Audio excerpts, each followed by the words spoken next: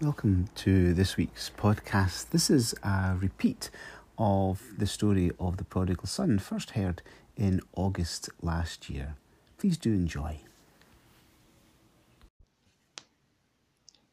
We gather our hearts and minds and bring ourselves into your presence, a time to be still, to reflect, like the younger brother, to be open and ready to hear your voice call out to us from deep within, just as the Father did. Wherever we are, whatever is happening, may we use this moment to stop and just be, to find you in all things, in all of time, deep within our soul, calling out.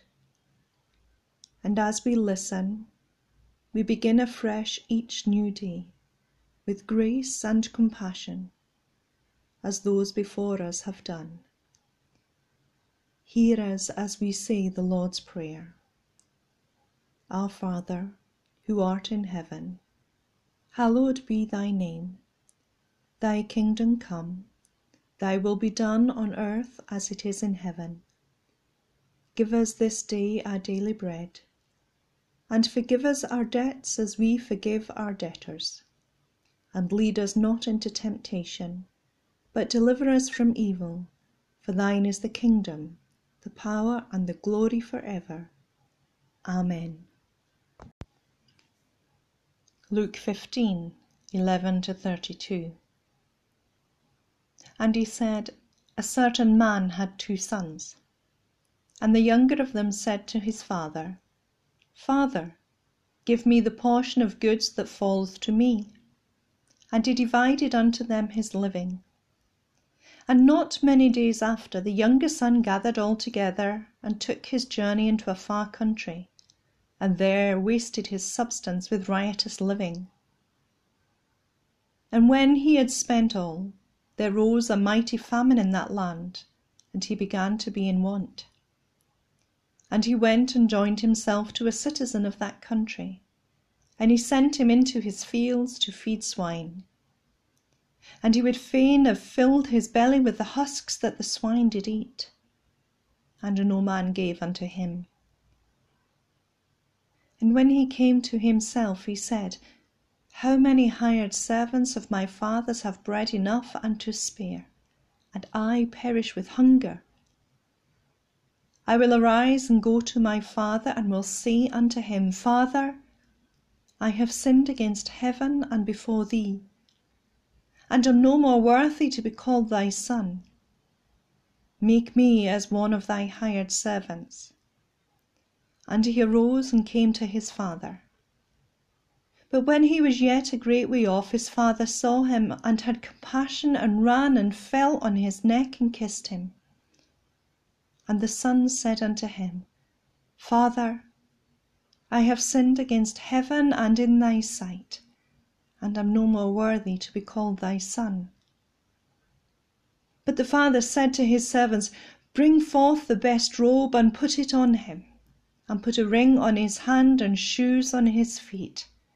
And bring hither the fatted calf, and kill it, and let us eat and be merry. For this my son was dead, and is alive again. He was lost, and is found. And they began to be merry. Now his elder son was in the field. And as he came and drew nigh to the house, he heard music and dancing. And he called one of the servants, and asked what these things meant. And he said unto him, Thy brother is come, and thy father hath killed the fatted calf, because he hath received him safe and sound. And he was angry, and would not go in. Therefore came his father out, and entreated him. And he answering said to his father, Lo, these many years do I serve thee, neither transgressed I at any time thy commandment. And yet thou never gavest me a kid, that I might make merry with my friends. But as soon as this thy son was come, which hath devoured thy living with harlots, thou hast killed for him the fatted calf. And he said unto him, Son, thou art ever with me, and all that I have is thine. It was meet that we should make merry and be glad. For this thy brother was dead, and is alive again, and was lost, and is found.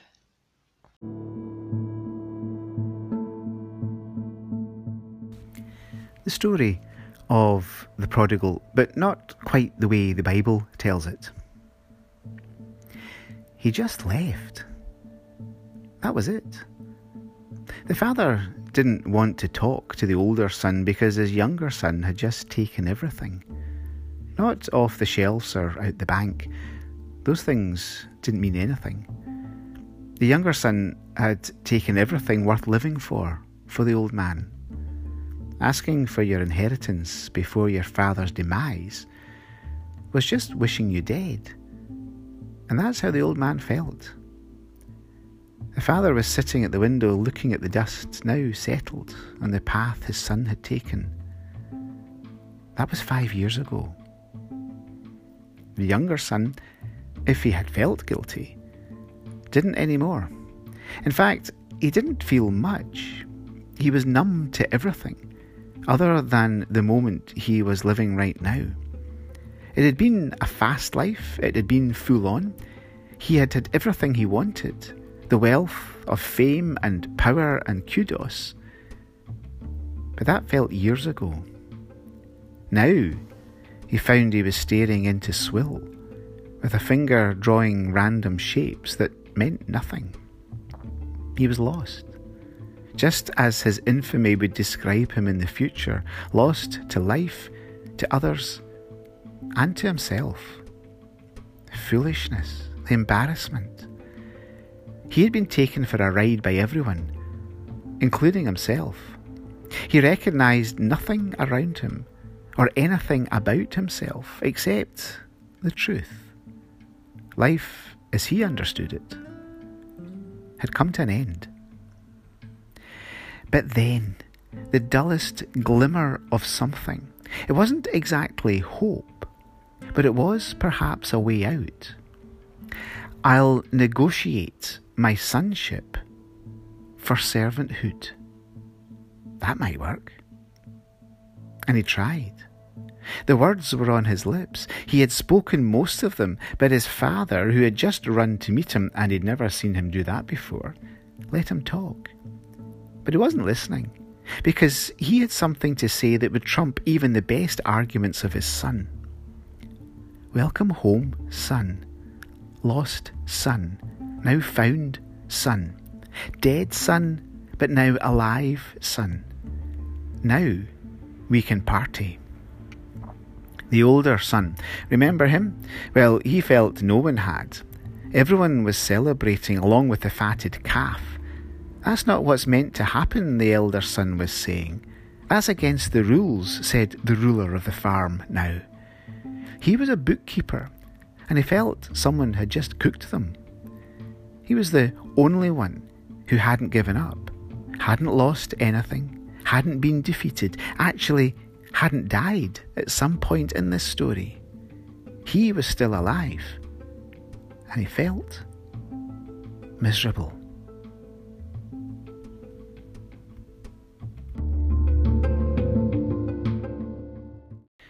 Here's an iconic story that we've all grown up with. Even Jesus grew up with a version of this story, because when you read it, does it not sound a lot like the story of Esau and Jacob? Stolen futures, tricking fathers, trickster younger brothers, for whom the deal they make doesn't come off. The big turning moment is, of course, the moment the son, having played out in his head a new deal with his father to move from son to servant, confronts the old man, who doesn't give the idea even room to breathe. It's a non-starter before it is even fully formed.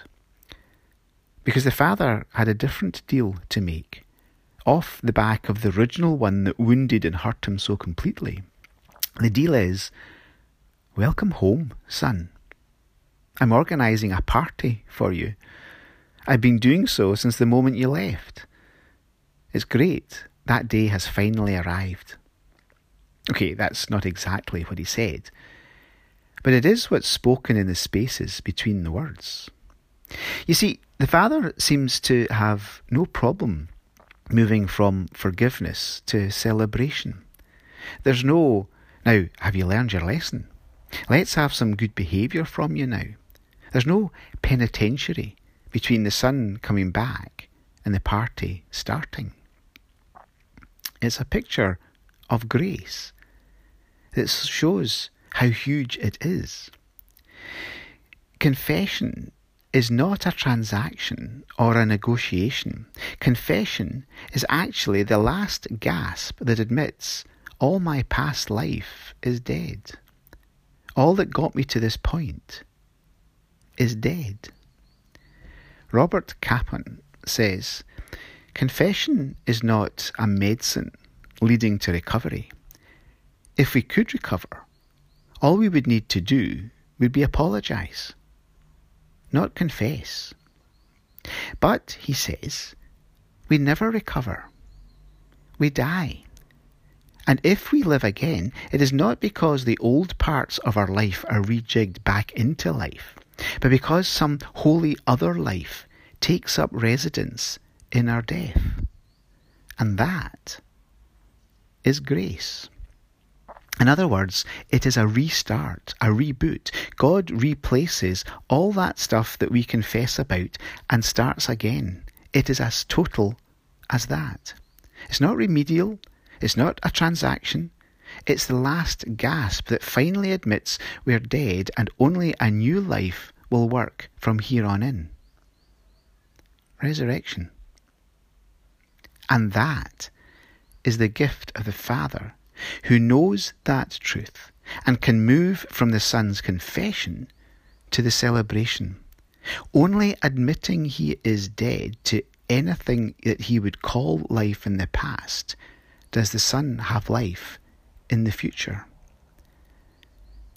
The Church's gift to each of us, to our communities, to our neighbourhoods, to ourselves, is God's gift of forgiveness. It is how grace operates that sets us free with brand new life. There's no going back, because that back doesn't exist anymore. Let us pray. Loving God, with every action we take, there is a consequence, either for ourselves or for those around us. Sometimes we think we are doing the right thing for the right reason, but it is only after the event that we discover the truth. What we deem to be rightfully ours does not always bring the peace and comfort we thought possible. Today may we remember those who are in difficult family situations, where tensions exist and opportunities to work through things are impossible. For those who feel leaving home is the only option, sleeping on the streets or wherever they can, may we find ways to help them find their road to a new beginning, a new way of seeing things, and a chance to start again. As children and school staff prepare to return to school, we know there will be anxieties about what lies ahead. The new way of being school, whether the first year of school or going into their final year before they head off on a new adventure. A future planned out but not yet started. An old life rapidly changing into something new. Remind us to be there for them, to listen to their stories, to encourage and support them on this journey as they find their way. Creator God, as we move through another month, may we be reminded of all the good things that we have in our lives, and find the time and space to look for other opportunities that lift our spirits and remind us you are always with us. Loving God, in our silence, we bring before you the prayers of those who are on our hearts and minds. We bring to you all those in difficult family situations and everyone who has no safe and warm place to sleep. We bring them to you in the silence now.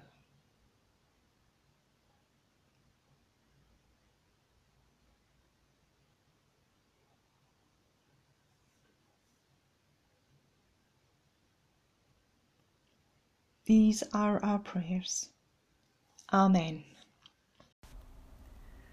Go in peace, and the grace of our Lord Jesus Christ, the love of God, and the commonwealth of the Holy Spirit be with us all, evermore. Amen.